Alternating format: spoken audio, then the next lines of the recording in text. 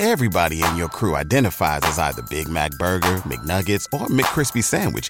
But you're the Filet-O-Fish Sandwich all day. That crispy fish, that savory tartar sauce, that melty cheese, that pillowy bun. Yeah, you get it. Every time. And if you love the Filet-O-Fish, right now you can catch two of the classics you love for just $6. Limited time only. Price and participation may vary. Cannot be combined with any other offer. Single item at regular price. Ba-da-ba-ba-ba. The Starlight Lounge presents An Evening with the Progressive Box. Adios, old friend. Yeah, I've got no secrets and no regrets. Well, a lot of regrets, but the point is I've got nothing to hide. Kind of like the way Progressive shows you their competitors' rates. You gotta put it all out there, baby. Excuse me, miss. Does this heart belong to you? Would you like it anyway? Progressive Casualty Insurance Company and Affiliates. Comparisons not available in all states or situations. Prices vary based on how you buy. Ah, the copperhead snake. It hisses before attacking. But that's not a copperhead. That's the Sullivan's RV freshwater tank overflowing into their black one, which is backing into their vent pipe, making for a very different kind of attack. One that arrives just in time for taco night. It's wild out there. When it gets too wild, Progressive has your RV covered. Quote today at Progressive.com. Progressive Casualty Insurance Company and Affiliates. I don't know, I even got Instagram on my phone. They locked me out, yo. Yeah, man. Instagram, holla at me, yo. I can't get in my account. I'm locked out, so. I'm locked out, man. I know we talked to you about this, like.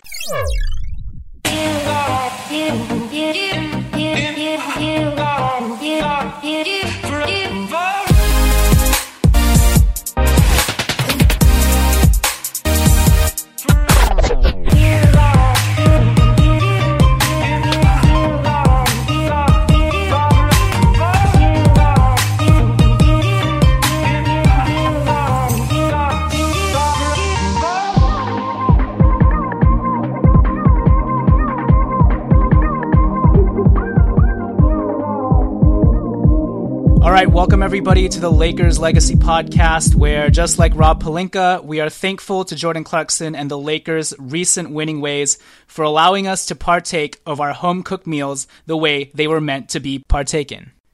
Fresh and hot out the oven.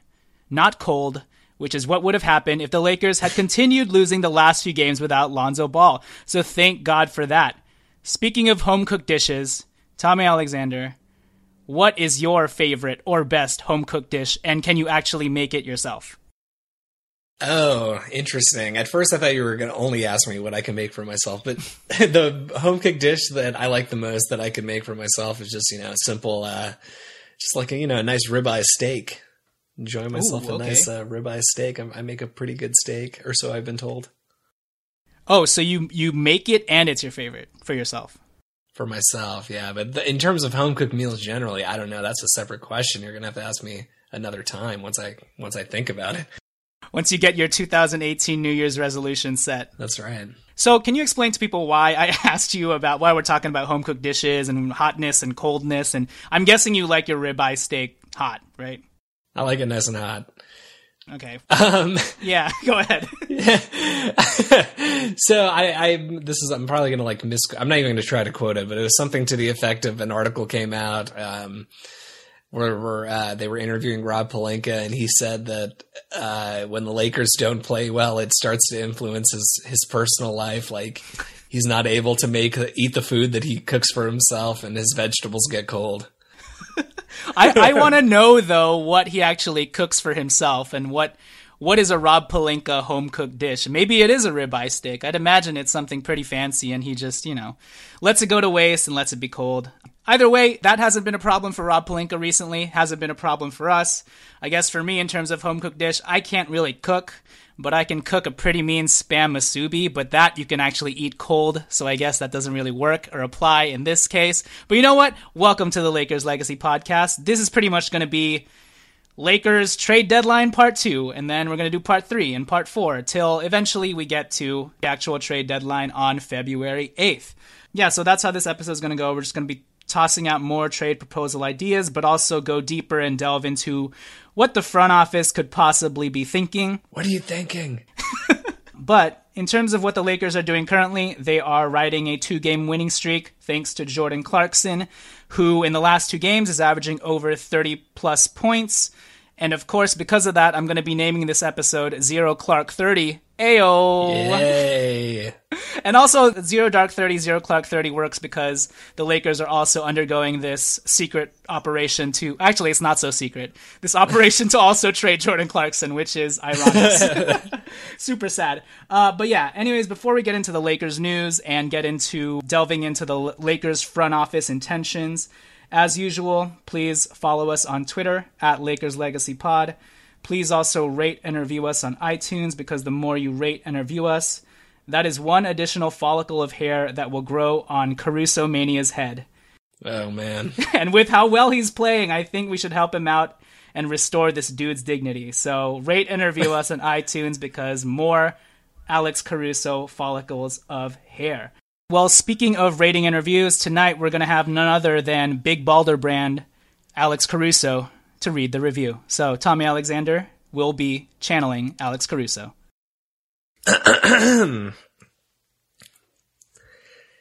This review is entitled Lighthearted, Entertaining, and Informative by Costco Samples. I love this podcast.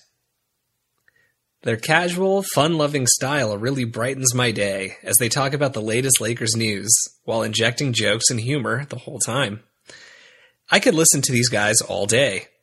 Also, I am continually amazed that they can get real NBA figures like Charles Barkley and Luke Walton on the show. Winky emoji. It's so awesome how they do that. And it just shows how great their podcast is that people in the NBA always keep wanting to come onto the show. Nothing but praise. Awesome. Hey, thank you, Costco Samples. You know, I got to commend our listeners. These reviews are pretty funny to read. They're pretty good, dude. I really appreciate it. So with that said, Costco Samples, again, thank you for that funny review, funny, witty review. But Tommy, you sounded just like Alex Caruso there, and I have to ask you, what went into your channeling of Alex Caruso? I tried to imagine a guy who went to Texas A&M and has been getting shit on by Jordan Clarkson all over social media the last few days. And I just went with that. Nice. I'm glad you didn't imagine his balding head. But hey, Alex Caruso, what do you have last game? 7 points, 7 assists, and 0 turnovers? Something ridiculous like that? What a baller, solid defense. Yeah, he has been balling out, and he's one of the main reasons why the Lakers have stayed afloat outside of Jordan Clarkson while Lonzo Ball has been out. And hopefully he'll be starting. If Lonzo Ball is still out against the Celtics, hopefully Caruso will be starting that game. So we will see. All right, with that said, yeah, please rate and review us on iTunes. Also, patreon.com/The Lakers Legacy Podcast. If you want to contribute $1, $3, one-time donation, per month donation, please go ahead and do that. And I also did a pretty quick write-up of, what we're all about, what we do as individuals, et cetera, et cetera. So go on and visit our page over there, patreon.com/The Lakers Legacy Podcast. With that said, let's quickly go into some Lakers news before we get back into the trade deadline talk. So, Tommy, we signed a new player, 10-day contract player. His name is Nigel Hayes. He is 6'7", about 250 pounds. He's a big boy. He's a big boy, and he primarily plays power forward. So I wanted to get your take and thoughts on this signing, because I thought it was interesting. One, I think it's the first signing where it actually lines up with what the front office was talking about in terms of getting more shooters, because he can shoot. Right now in the G League, he's shooting like 40% from three-point land. But the interesting thing is, he's a power forward. I mean, you can kind of get away with maybe saying he's a wing player, but this dude's a power forward. I watched some of his highlights. I watched him I think he played in Wisconsin, and he likes to post up a lot. He takes a lot of mid-range jump shots, and I think he unlocked his three-point shooting prowess a little more once he got into the G League. And tried to start his professional career. So I don't know. It's interesting. I think, what are your thoughts on this? Does it say anything about the Lakers maybe prepping for a Randle trade, or it's just they want to take a flyer on a versatile guy like this, who I think, in my opinion, is kind of like a slightly shorter but buffer and more built Markieff Morris type? So what do you think about Nigel Hayes? Yeah, I think it was about taking a flyer on a guy. I don't know that this says anything about, what they're planning on doing moving forward in the next couple of weeks, with obviously the trade deadline is looming. I think it's interesting because I want to say, Nigel Hayes is a tweener in the bad way. And the way we mean that is like he's a little bit, he's actually not too, maybe even a tweener is a bad thing. I think that like he is a power forward, like you said, but I don't know how we intend to use him, but part of me feels like we're intending to use him as a backup wing. The issue with that is, like you said, he's 6'7". He has a 7'3" wingspan, which is absurdly good for a small forward, even good for a power forward. And he can shoot the three. He is too slow laterally. Straight up and down the court, he's not bad especially for his size. Like I said, he's a big boy. He's like a solid 250, and he uses his strength. But because of his size, he's not quick enough to move laterally and defend wings. So it is an interesting, very interesting signing in the sense that like I just don't get how this moves the needle. It's not like we have injuries at the power forward position. It seems like Luke would favor a guy like Corey Brewer over throwing in Nigel Hayes just because Corey Brewer at least plays defense, which is mostly what we need off the bench because we have some other scorers. It would be nice to get his shooting into the lineup, and apparently he's a really good teammate. But it's kind of confusing, and I'm actually surprised that the media hasn't talked about this more. I feel like everybody just says, oh, Lakers signed, when they first signed him, it was all like, ooh, Lakers signed forward Nigel Hayes. And then I saw he was 6'7", and I was like, oh, I guess he's a power or a small forward. And then I started watching tape. Yeah, I started watching tape on him. Well, first of all, I looked him up and I was like, okay, this dude is 250 pounds. He is not a small forward. Then I started watching some tape on him, and it's offensively, he can play the wing. Like, he shoots threes, he shoots curling off of screens. Like, he's not like a slow lumbering big offensively. He does like to post, like you said, but I don't know, some wings like to, like Corey Brewer utilizes the post a little bit. All that stuff is fine to me. The issue is defensively, he cannot guard wings.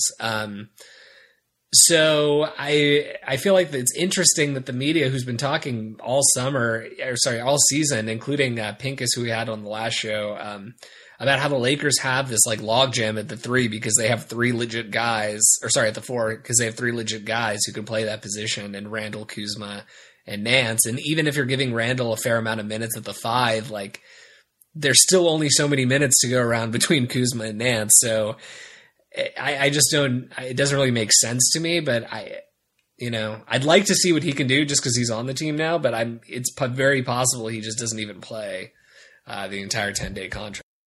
Yeah, so I like his versatility, and apparently early on in his college career, he was slated to be maybe even a first-round draft pick. He just kind of slipped for whatever reason. Yeah. But yeah, he can post up. He has some moves down there. He can shoot the three. He likes to shoot that mid-range jump shot a lot. He has some playmaking ability as well. But for all the reasons you just stated, it not making sense. Julius Randle has, even though he's still playing a majority of his minutes at the backup five, he's also been playing next to Brook Lopez more recently at the power forward spot. So I'm not saying this means anything for Julius Randle, but I would like to point out that don't be surprised if it does mean something. I don't know. Well, the only other thing I was going to say was I don't think there's a team out there that can take Brook. Just because there aren't that many teams out there that, first of all, a lot of teams need a stretch five, but not that many teams that need a stretch five have like 18 million of expiring contracts to send back to us, even if it's multiple. The one thing I was thinking, though, was if we, traded Brook, or if we took Brook out of the lineup, it's kind of early to do that now, but if we did one of those two things, because of Hayes' 7'3" wingspan, it might be an interesting dynamic to have him next to Randle, because Randle's more of the physical guy, but Hayes down there can give you some rim protection, and he can space the floor for Randle, which is very important. Agree. All right, before we move on to our next topic, we've got a special visitor. Well, he's not a visitor because it's just Alan Riley, so we're gonna we're gonna bring him onto the podcast. It's just Alan. All right, Alan, come on in. What's that? Hey, Mr. Allen. Alan, how's it going, man? Are you recording right now? Yes, sir. Okay, perfect. Why don't you say hello to our loyal listeners and tell them where you were just at tonight? Hello, friends. I was at taiko drum practice in Pasadena, California. What the hell is taiko? Naturally, us being a bunch of Asian dudes, taiko is a Japanese style of drumming, and I've been taking that class since about August, so that is where I came from. I'm a very, very diverse person. Nice. Great. Tommy, you're an Asian dude? I am now. I mean, people say that. These three little, they assume we're little. 3 little Asian dudes. Yeah, we're all obese, so that shows you. And I have multiple personalities, so actually it's kind of like 4 people at times. Yeah. All right, well, dumb comment. Before this episode gets even more off the rails, Alan, we were just talking about Nigel Hayes. I don't know if you've been able to watch him play at all, but any thoughts on the Lakers' new signing, Nigel Hayes? His jersey's already on the way to my house. Great. Pre-ordered it. Yeah. And you're going to wear it when you do taiko drumming.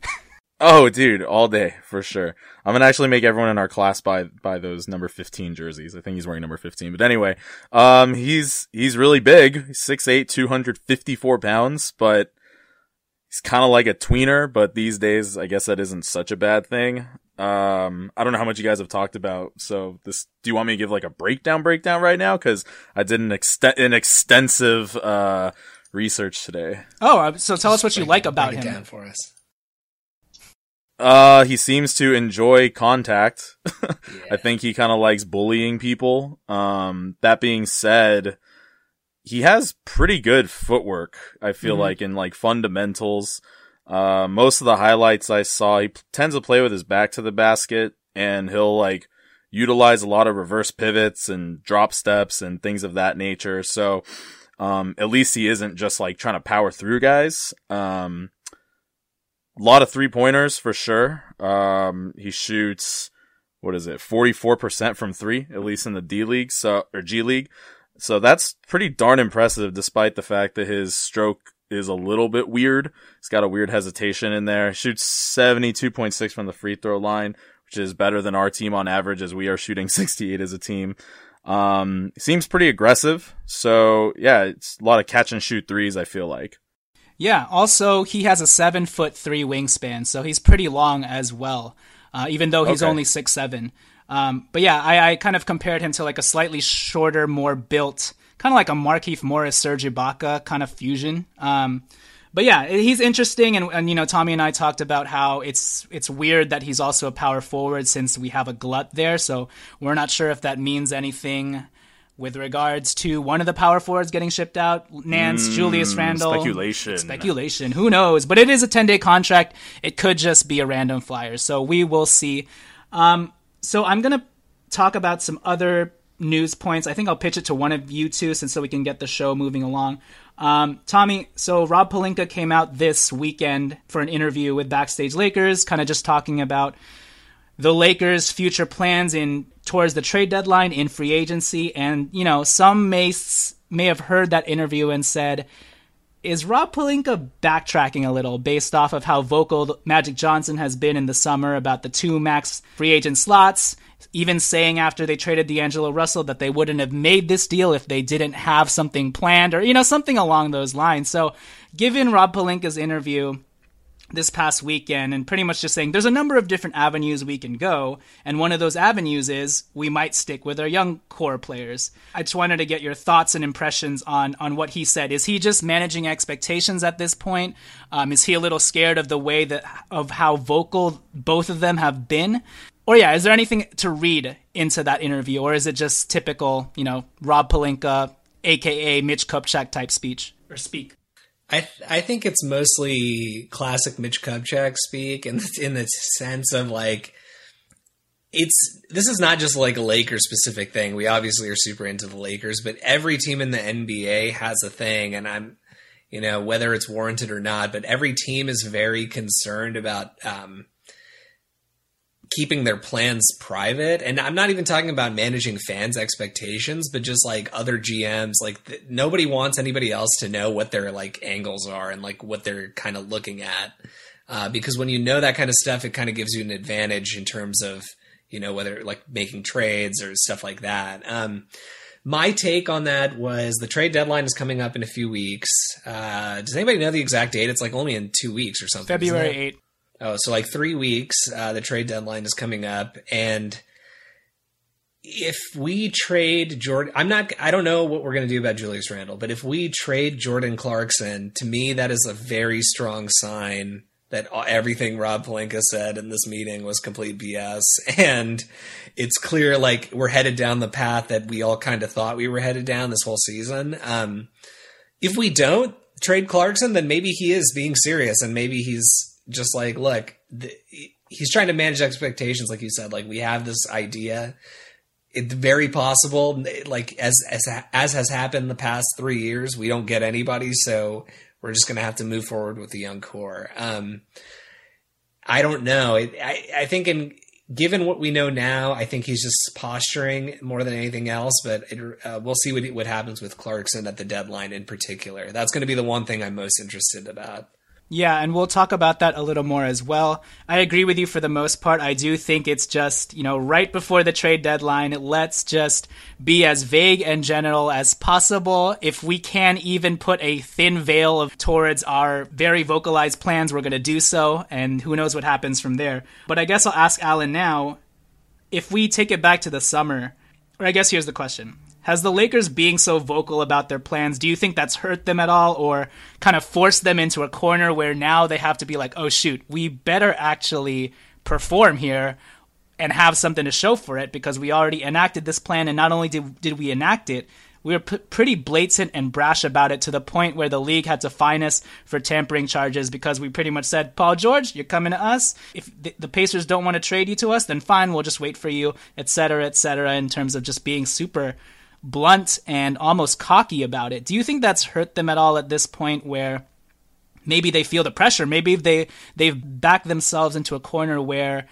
maybe they start making rash moves just to get some sort of, fruit from this, so that they can show fans, look, we got something out of this and it wasn't all just smoke. So I guess, yeah, do you think that them being vocal has hurt them in any way? Yeah, they were pretty brazen over the summer. I think from a public perception standpoint, if you just look at the fans, sure, you could say that they essentially hyped it up too much, built up extremely high expectations, and now the fans are going to hold them to that. So now it's like, okay, let's actually taper that down a little bit. That way fans aren't, hoping for the moon and the stars, basically. If we don't achieve it, it's going to look like some sort of failure. So maybe in that sense, if they really care what the fans think, you could argue that it has hurt them. From a tactical perspective, whether this is actually going to impede them obtaining free agents or not, Magic and Pelinka obviously have a lot of relationships with different owners and GMs and whatever all around the league, and I don't think the way they came off this summer was necessarily surprising to, rival front office people. So would it actually hurt us in terms of acquiring guys? I wouldn't say yes to that. That being said, I think they learned their lesson just in terms of, let's just play it cool instead of being so passionately sure of ourselves, because what's the point in that? Does that actually give you an advantage to, as you said, be cocky? I don't think it gives you an advantage. Does it give you a disadvantage? Maybe not. It's arguable. So how about you just play it safe instead, kind of right down the middle. So yeah, I think an argument can be made that was them just being young, and they even said in not backstage lectures, connected with, it was kind of the honeymoon phase, and you could argue that they're still sort of in it, but Rob Pelinka himself said, yeah, I've learned a lot, just in the basically last year that I've been in this position. So not sure if that answers the question, but, yeah, those are my thoughts. Yeah, I think it does. Tommy, do you have any thoughts on whether you think this has hurt them a little, or do you think they're kind of learning from their, if you want to call it mistakes, we can call it a mistake? I don't know that anything they've done so far has hurt them, because they came out with whatever, dude. When we were 3 years ago, we were in the exact same, or even 2 years ago, we were in the exact same position we are now, right? Like, it was no secret. Mitch in every interview would be like, we're saving cap space to chase max players. And we had the same speculation. I feel like now we feel like it's a little bit stronger speculation, but if we just like got in our time machine and the DeLorean and pumped it to 88 miles per hour and went back in time to your favorite movie to 2 years ago, we would feel just as confident that like, okay, well, we're not going to get, maybe we won't get so-and-so, but there's like 10 max free agents. We'll get somebody. And then like one by one, DeMar DeRozan didn't come and everybody started re-signing or going to different teams, not us, or most people wouldn't even give us meetings. So that entire season, we kind of talked ourselves through it the exact same way we are now. Like, oh, so-and-so is definitely going to come. Russell Westbrook's definitely going to come. You know what I mean? And so we've been down this path before. So I don't think that anything they've said necessarily hurts us. But I do think that like this was a targeted, nobody get your hopes up for something crazy to happen at the deadline type of interview. Yeah, I agree. And at the end of the day, I think even without them saying it, the moves that they've made have made it clear what their plan is. And I don't know if any of this is kind of working in their heads in terms of, and this is why I have this theory that they'd want to clear cap space right on July 1st without having to do any extra maneuvers, whether that means Jordan Clarkson's already gone or they have to renounce Julius Randle on July 1st. I think they've put a lot of pressure on themselves, and I don't think it's scaring them off at all, but I think they put enough pressure on themselves to kind of say, we better deliver and we better make sure that we clean up every corner and put ourselves in the best position to deliver. And I think part of that goes with having 2 max slots open, clean, cut, and dry on July 1st, especially because, some of the risks involved with this plan is potentially losing some of or all of the Trust the Process Part 1 players from D'Angelo Russell, Jordan Clarkson, and Julius Randle. So there's definitely risk involved. And when you're putting those guys at risk, I think they're going to try and do everything possible to, one, not only have 2 max cap slots open on July 1st, but also have some assets to show for Jordan Clarkson or even Julius Randle, just in case, LeBron James doesn't come or Paul George doesn't come. And because I think it's going to be slightly even more embarrassing, not that they're thinking too deeply about this. I think it's going to be slightly embarrassing if, one, they already don't have a first round pick in this stacked 2018 draft, right? I think they'd want one, even if it's a late one. And the fact that we could be seeing the Boston Celtics use our own pick against us, maybe even more embarrassing. And then if we end the summer without any star free agents, that's embarrassment on top of embarrassment. And we may have lost D'Angelo Russell, Jordan Clarkson, and Julius Randle for nothing, So I think they're going to try and do everything possible to arm themselves properly for this summer. And maybe they wouldn't have had that pressure on them if they hadn't been so vocal. But at the end of the day, I think Rob Pelinka's savvy enough and smart enough to know what he's doing as a former agent. So we'll see. With that said, before we get into more trade proposals and predictions with regards to Julius Randle and Jordan Clarkson, I want to pitch it over first to our sponsors, and then we will catch you guys after the turn. This is Mike from the Almighty Baller Network. It's nice to have a helping hand, especially when it's tax season and that hand is attached to a licensed tax professional. With TurboTax Live, you can talk to real CPAs and EAs on demand who can review your return with you before you file and to make sure you get your maximum refund. They can even check your work line by line so you can be confident it's done right. Who knew confidence and peace of mind could be synonymous with taxes? TurboTax Live with CPAs and EAs on demand. See details at TurboTax.com. Let TurboTax Live be your helping hand. Visit TurboTax.com today. All right, so we are back, and we're going to be talking about, again, Jordan Clarkson and Julius Randle. First, though, around the NBA, there have been some trade rumors regarding other teams. I wanted to see if you guys had any thoughts on whether the Lakers should attain them or whether they could even do that as well. The Hornets apparently are willing to part ways with Kemba Walker. I think that's contingent, though, on the team that takes Kemba Walker on to also take on one of their bad salaries. And they have so many bad salaries. And they have a lot of those. So that may mean taking on Dwight Howard. Ugh. Maybe taking bring him back. That'd be gross, dude. D12. Maybe Nick Batum, who wouldn't be bad. Nick Batum wouldn't be a bad take on, but I don't know. Bada bing, bada boom, boom, boom, Boom, Batum. boom, Batum. Do you guys have any interest in Kemba Walker whatsoever? No. Alan? Not particularly. I mean, just knowing what's going to come along with it. Yeah, I agree. He's going to take up cap space. He is on for one more year after this one. And then, yeah, like I said, Charlotte will probably want us to take on another one of their bad long-term contracts, and that will impede us from getting 2 max stars, unless you consider Kemba Walker 1 max star, and I don't think any of us do. And also, we don't know what it's going to cost to get Kemba Walker, so you're probably trading Julius Randle, Jordan Clarkson, who knows what else to get these guys. So what about the Utah Jazz? So right now the Utah Jazz have made Rodney Hood available. They're kind of in the same position the Lakers are in. Rodney Hood is going to be a restricted free agent this summer. I don't think they want to pay him. Could the Lakers possibly get in there? And I guess this is where we can start going into some potential trade speculation. Is there any way that we can get Rodney Hood on a flyer for Jordan Clarkson, and we take on Rodney Hood and Joe Johnson to make the salaries work? Tommy, what do you think about that? So sorry, can you, because I'm not looking at the numbers right now. On Rodney Hood, he's a restricted free agent this summer. Was he drafted the same year Randle was drafted? Yep, so they'd both probably have the same cap hold. But Hood was drafted like later, so it's probably a smaller cap hold. Yeah, he's like in the teens. Yeah. So it would probably be like $8 million or something. Yeah.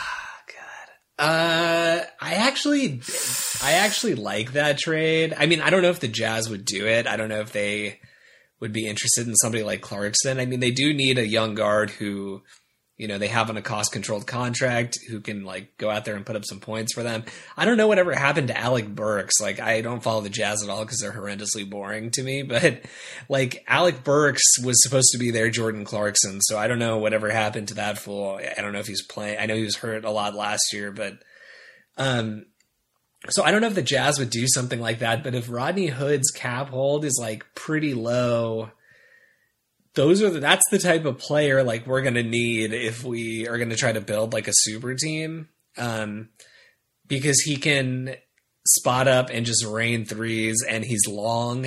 So you could theoretically, I mean, I think he's already a pretty good defender, but he could play some perimeter defense for you and hit threes. So I like that trade. I don't think Utah would do it.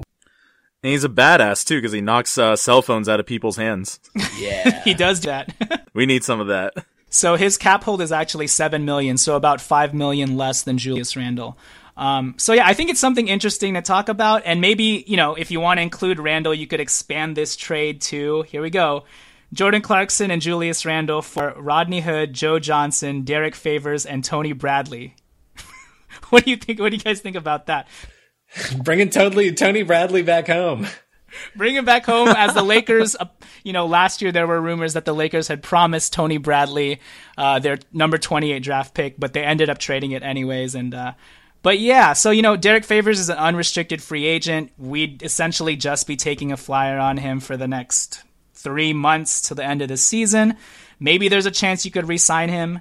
And then Rodney Hood, you could also make that decision whether or not to make him a restricted free agent like Randle, but he'd obviously only be taking up $7 million as opposed to $12.4 million. But essentially, you're getting rid of Jordan Clarkson and Julius Randle's salaries in that deal as well, while also maybe taking a flyer on Tony Bradley. So, any thoughts, Alan? I've always been pretty high on Rodney Hood, to be honest. I mean, and he does fill that need, you know, for, like Tommy said, just being a knockdown shooter. He's a decent defender too. Man, that's a lot to give up, and it's kind of a lot to get back. But I'm pretty enticed by it, to be honest. I don't know if I'm ready to go full committal to it though. Yeah, so I mean, I think the thing that's going on here is we're pretty much just trading players that we're not sure we're going to be able to keep for other players that we're also not sure we're going to be able to keep. Probably not going to keep. Yeah, exactly. You're just shuffling the deck, and yeah. But I guess you could make the case for Rodney Hood, given the fact that, one, he frees up a little more cap space than Julius Randle would, and presumably he might be a better fit, right? Because he's a shooting wing who can probably play some defense as well, and that type of player, like Tommy said, might fit the superstar type of team that we're trying to build. So I think in that area, it's intriguing. But I don't know if the Utah Jazz would do it, and I don't know if the Lakers would do it. But it's just something to throw out there, since those are the guys that the Utah Jazz are trying to deal. So I have a couple other trade proposals before I want to ask you guys my main question of the night, which is, how do we weigh the Randle risk of keeping him through the trade deadline? But before we get to that, I have a couple more trade ideas. Tommy, you brought up the Atlanta Hawks idea, and I feel like that Hawks idea for Jordan Clarkson is almost inevitable at this point. It's almost like the Lou Williams for Rockets trade that we thought was going to happen last year, and it ended up happening.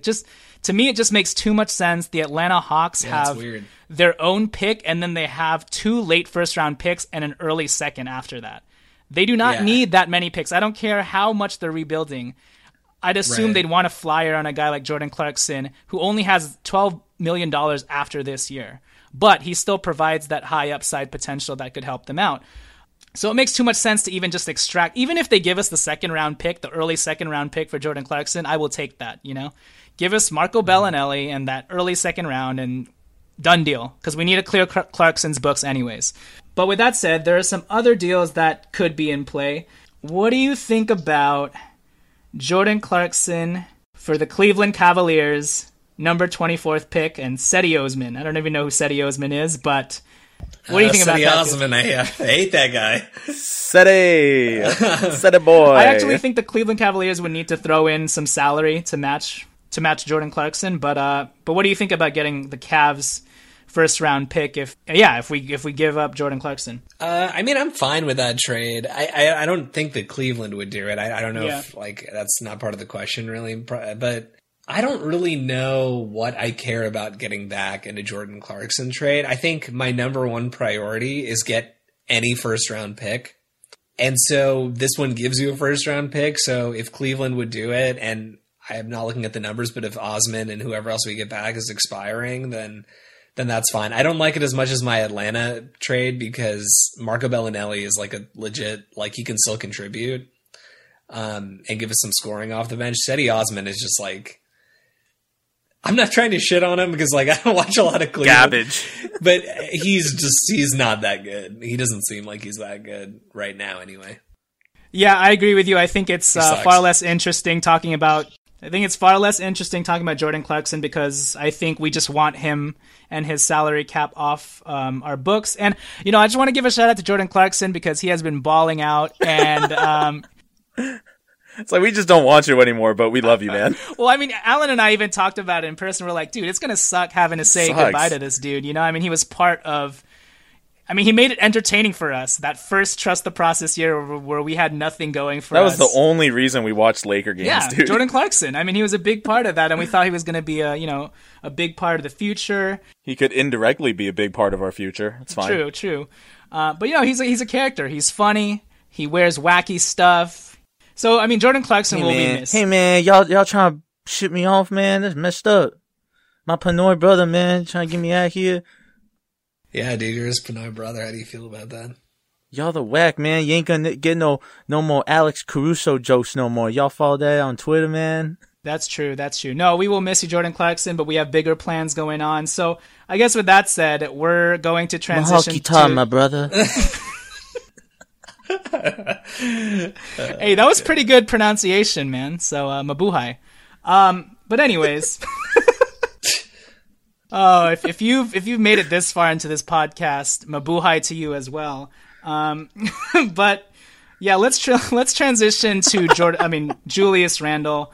Yeah, I guess my biggest question for Julius Randle is, where do you guys draw the line of what's acceptable for a Julius Randle deal at the trade deadline versus just keeping him through till the end of the year and giving him his qualifying offer, making him a restricted free agent in the summer, and then waiting that decision out based off of whether we can get a superstar free agent or not. So with Randle, it's really about weighing the risks of, would the Lakers rather not get anything in return for Randle and eventually have to see him walk?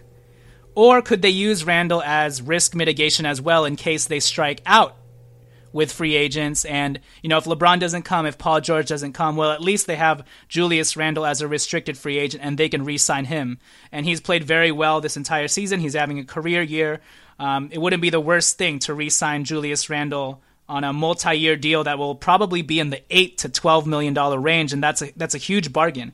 But given that, there's a large possibility that, the Lakers could see Julius Randle walk, and they might not get anything for him. Whereas if they tried to make a deal this trade deadline, they may be able to get a first-round pick. So, Tommy, I guess what's going into your calculus weighing this situation with Julius Randle right now? Do you think that if the Lakers can get a first-round pick for him at the trade deadline and salary cap relief in the form of an expiring contract, would that be enough for you to say, okay, let's pull the deal on this because I don't think we're going to be able to retain Julius Randle anyways?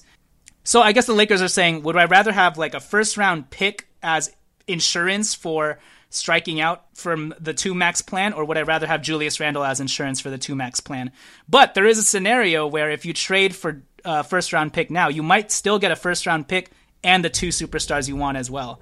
So, Tommy, what are your thoughts on that? My thoughts are, unless we are getting...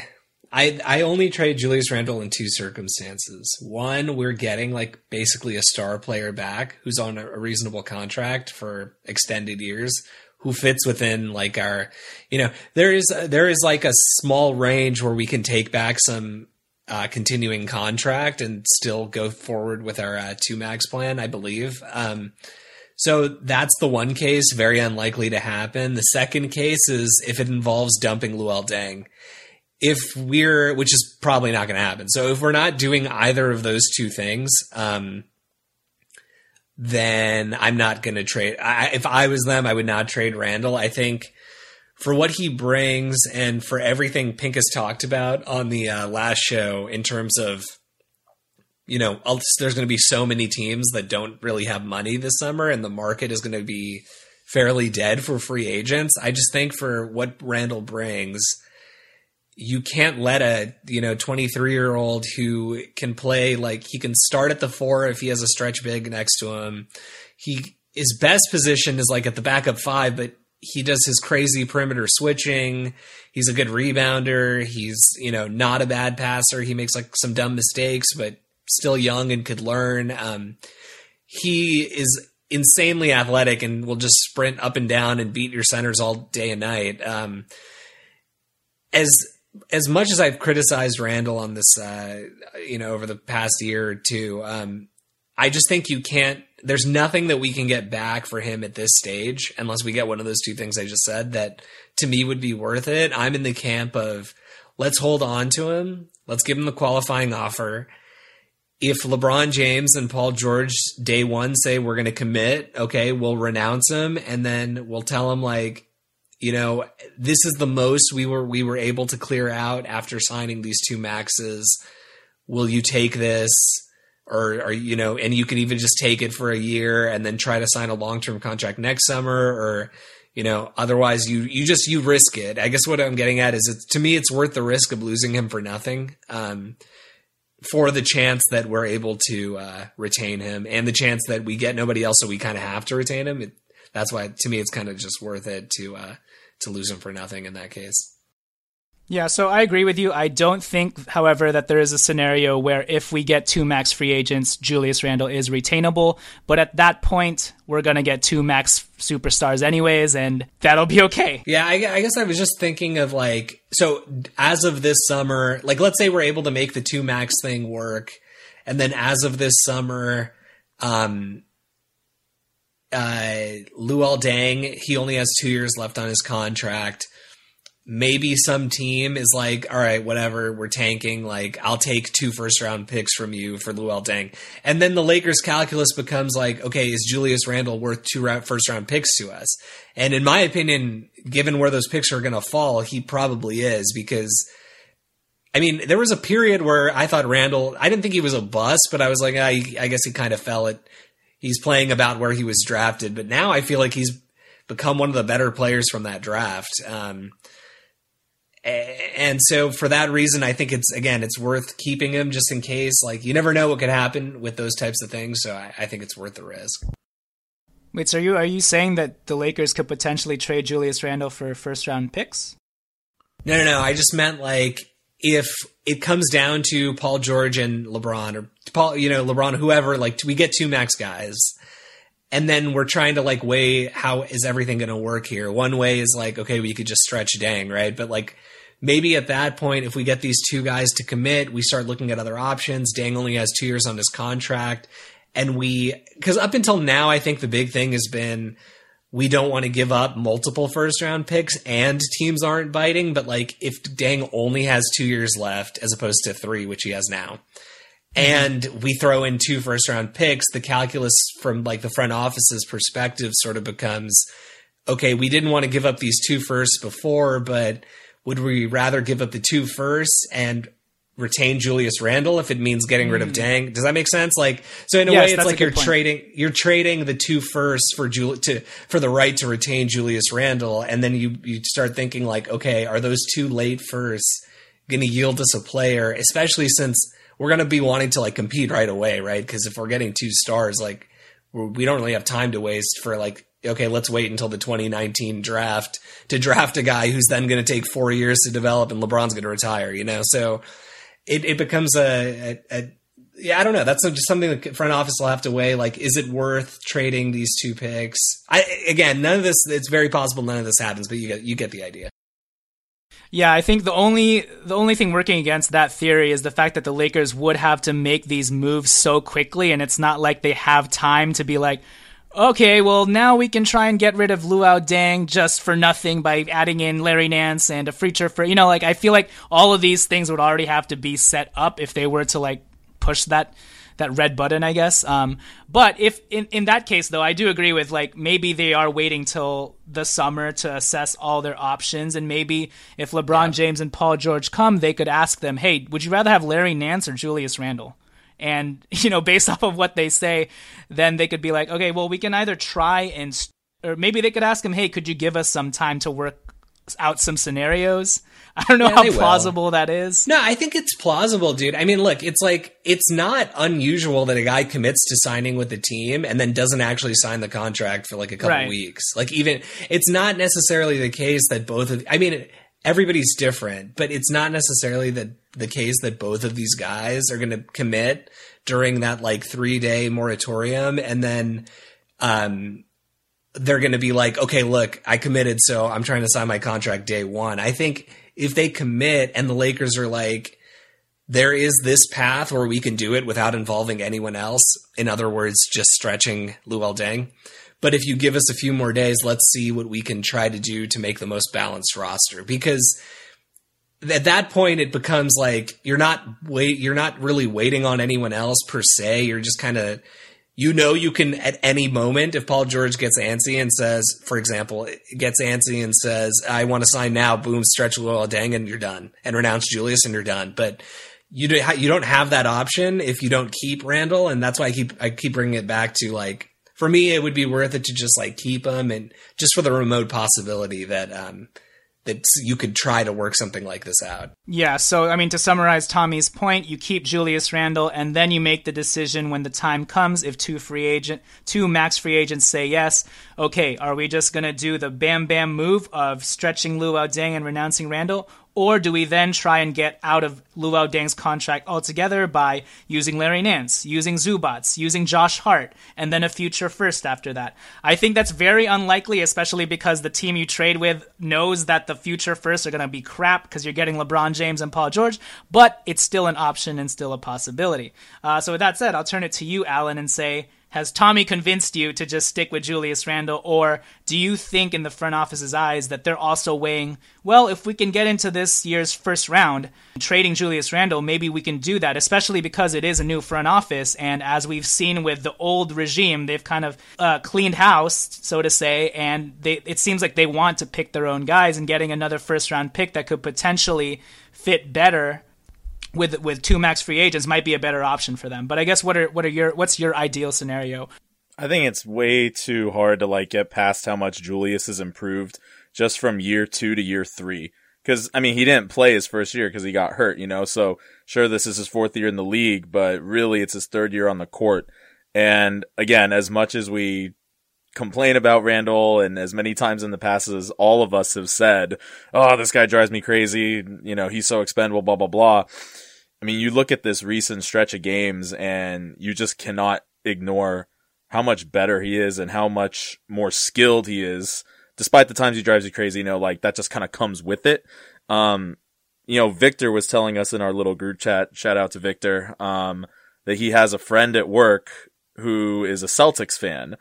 And from his perspective, he's like, you guys would be insane to trade Julius Randle. Unless, like Tommy said, it's for something of true value.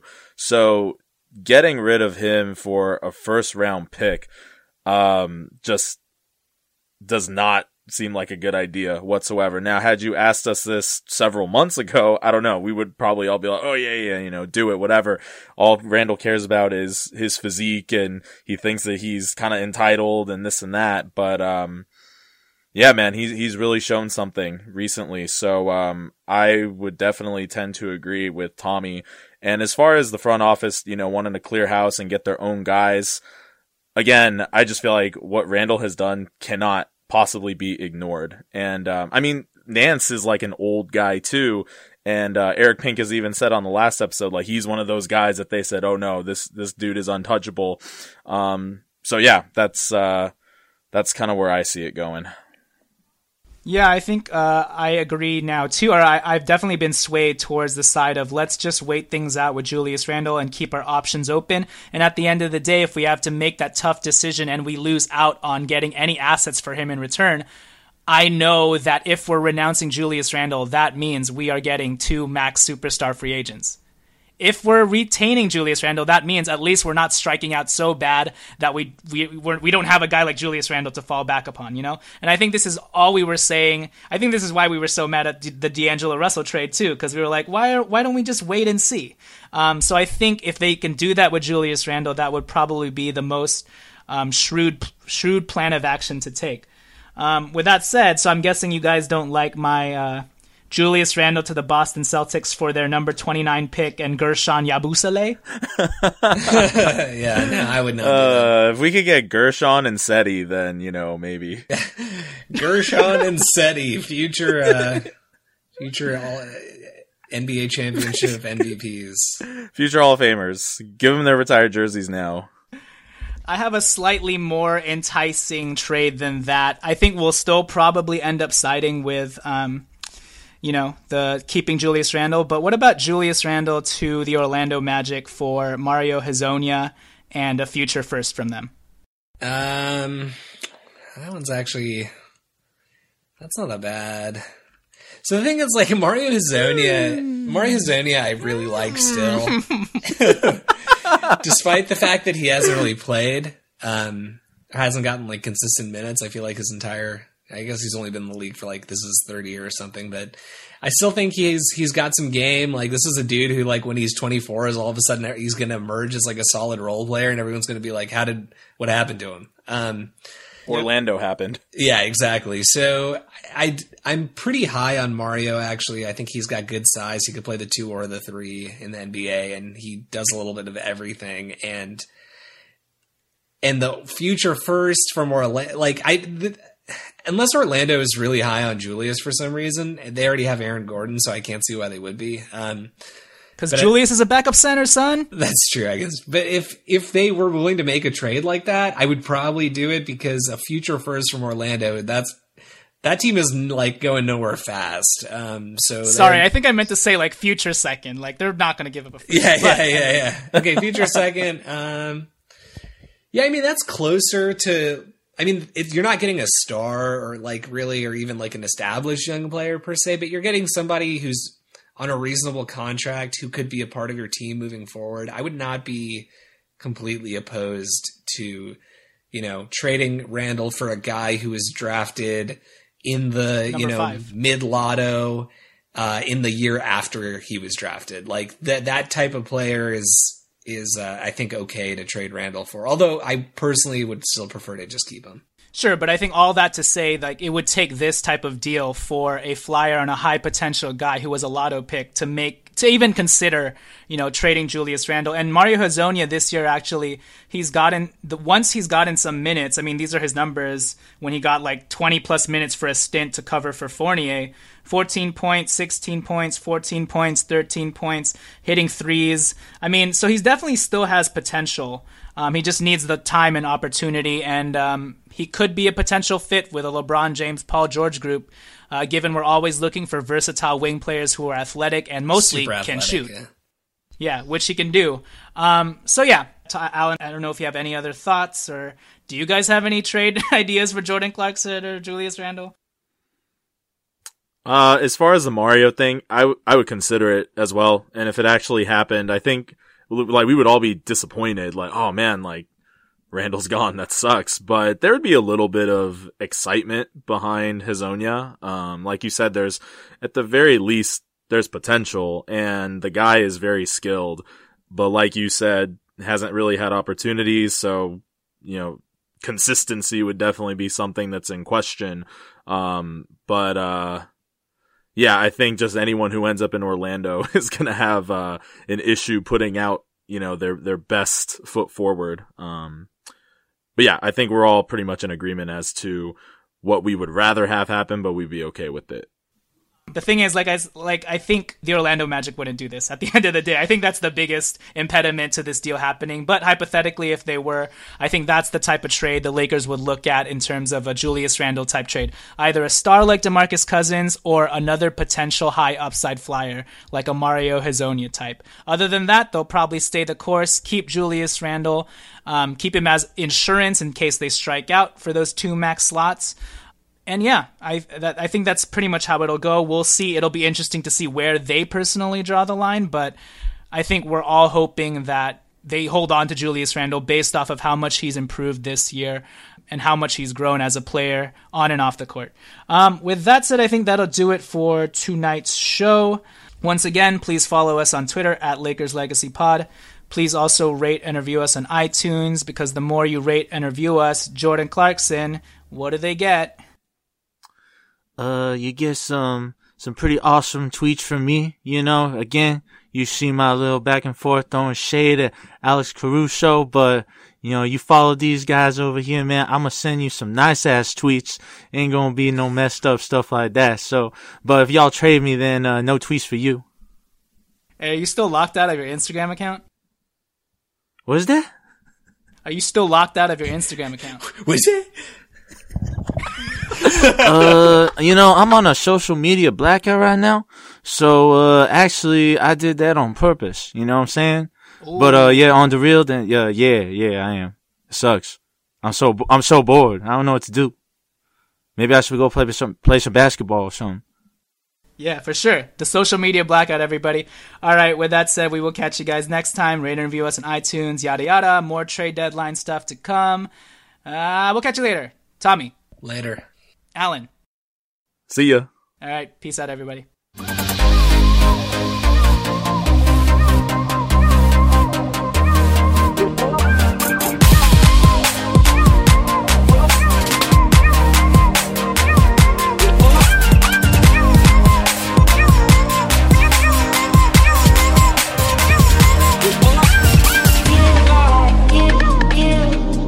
This is what Flo from Progressive sounds like in one of our many hilarious commercials. Hi, did you know that you can get a quote on your motorcycle insurance in under 3 minutes at Progressive.com? And did you know that saying hi makes even bad news sound good? Hi, you have high cholesterol. Hi, you're fired. And this is what that same commercial sounds like on your motorcycle. Hi, there's no more cake. Yeah, even our commercials sound better on a bike. And with basic policy starting at $75 a year, Progressive helps keep you on yours. Quote today at Progressive.com. Progressive Casualty Insurance Company and Affiliates. Annual premium for basic liability policy not available in all states. Everybody in your crew identifies as either Big Mac Burger, McNuggets, or McCrispy Sandwich. But you're the Filet-O-Fish Sandwich all day. That crispy fish, that savory tartar sauce, that melty cheese, that pillowy bun. Yeah, you get it. Every time. And if you love the Filet-O-Fish, right now you can catch 2 of the classics you love for just $6. Limited time only. Price and participation may vary. Cannot be combined with any other offer. Single item at regular price. Ba-da-ba-ba-ba.